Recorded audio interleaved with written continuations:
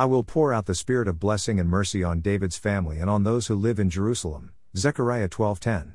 Through our Lord Jesus Christ, who is greater than David, we receive the blessing of the Spirit. This blessing is given to us through the mercy of God. It's all of grace. All the glory belongs to the Lord. Let us magnify His name, the name of our salvation. After Jesus' ascension, His apostles were told to wait in Jerusalem until the Spirit of the Lord was poured upon them. What a day it was, the day of Pentecost, when the Spirit came upon them in power. It was power for the effective communication of the gospel, leading to the conversion of many. Such an outpouring of the Spirit brings great glory to the Lord. When great numbers of sinners are brought to the Savior, all we can say is that this is the Lord's doing and it is marvelous in our eyes. Hallelujah! Favor and unity, Zechariah 11:7. God will look with favor on His people when they are united in Him. Let us seek the Lord's favor. Let us be united in seeking His favor. Let us seek to be united in the Lord, praying that He will look upon us with favor.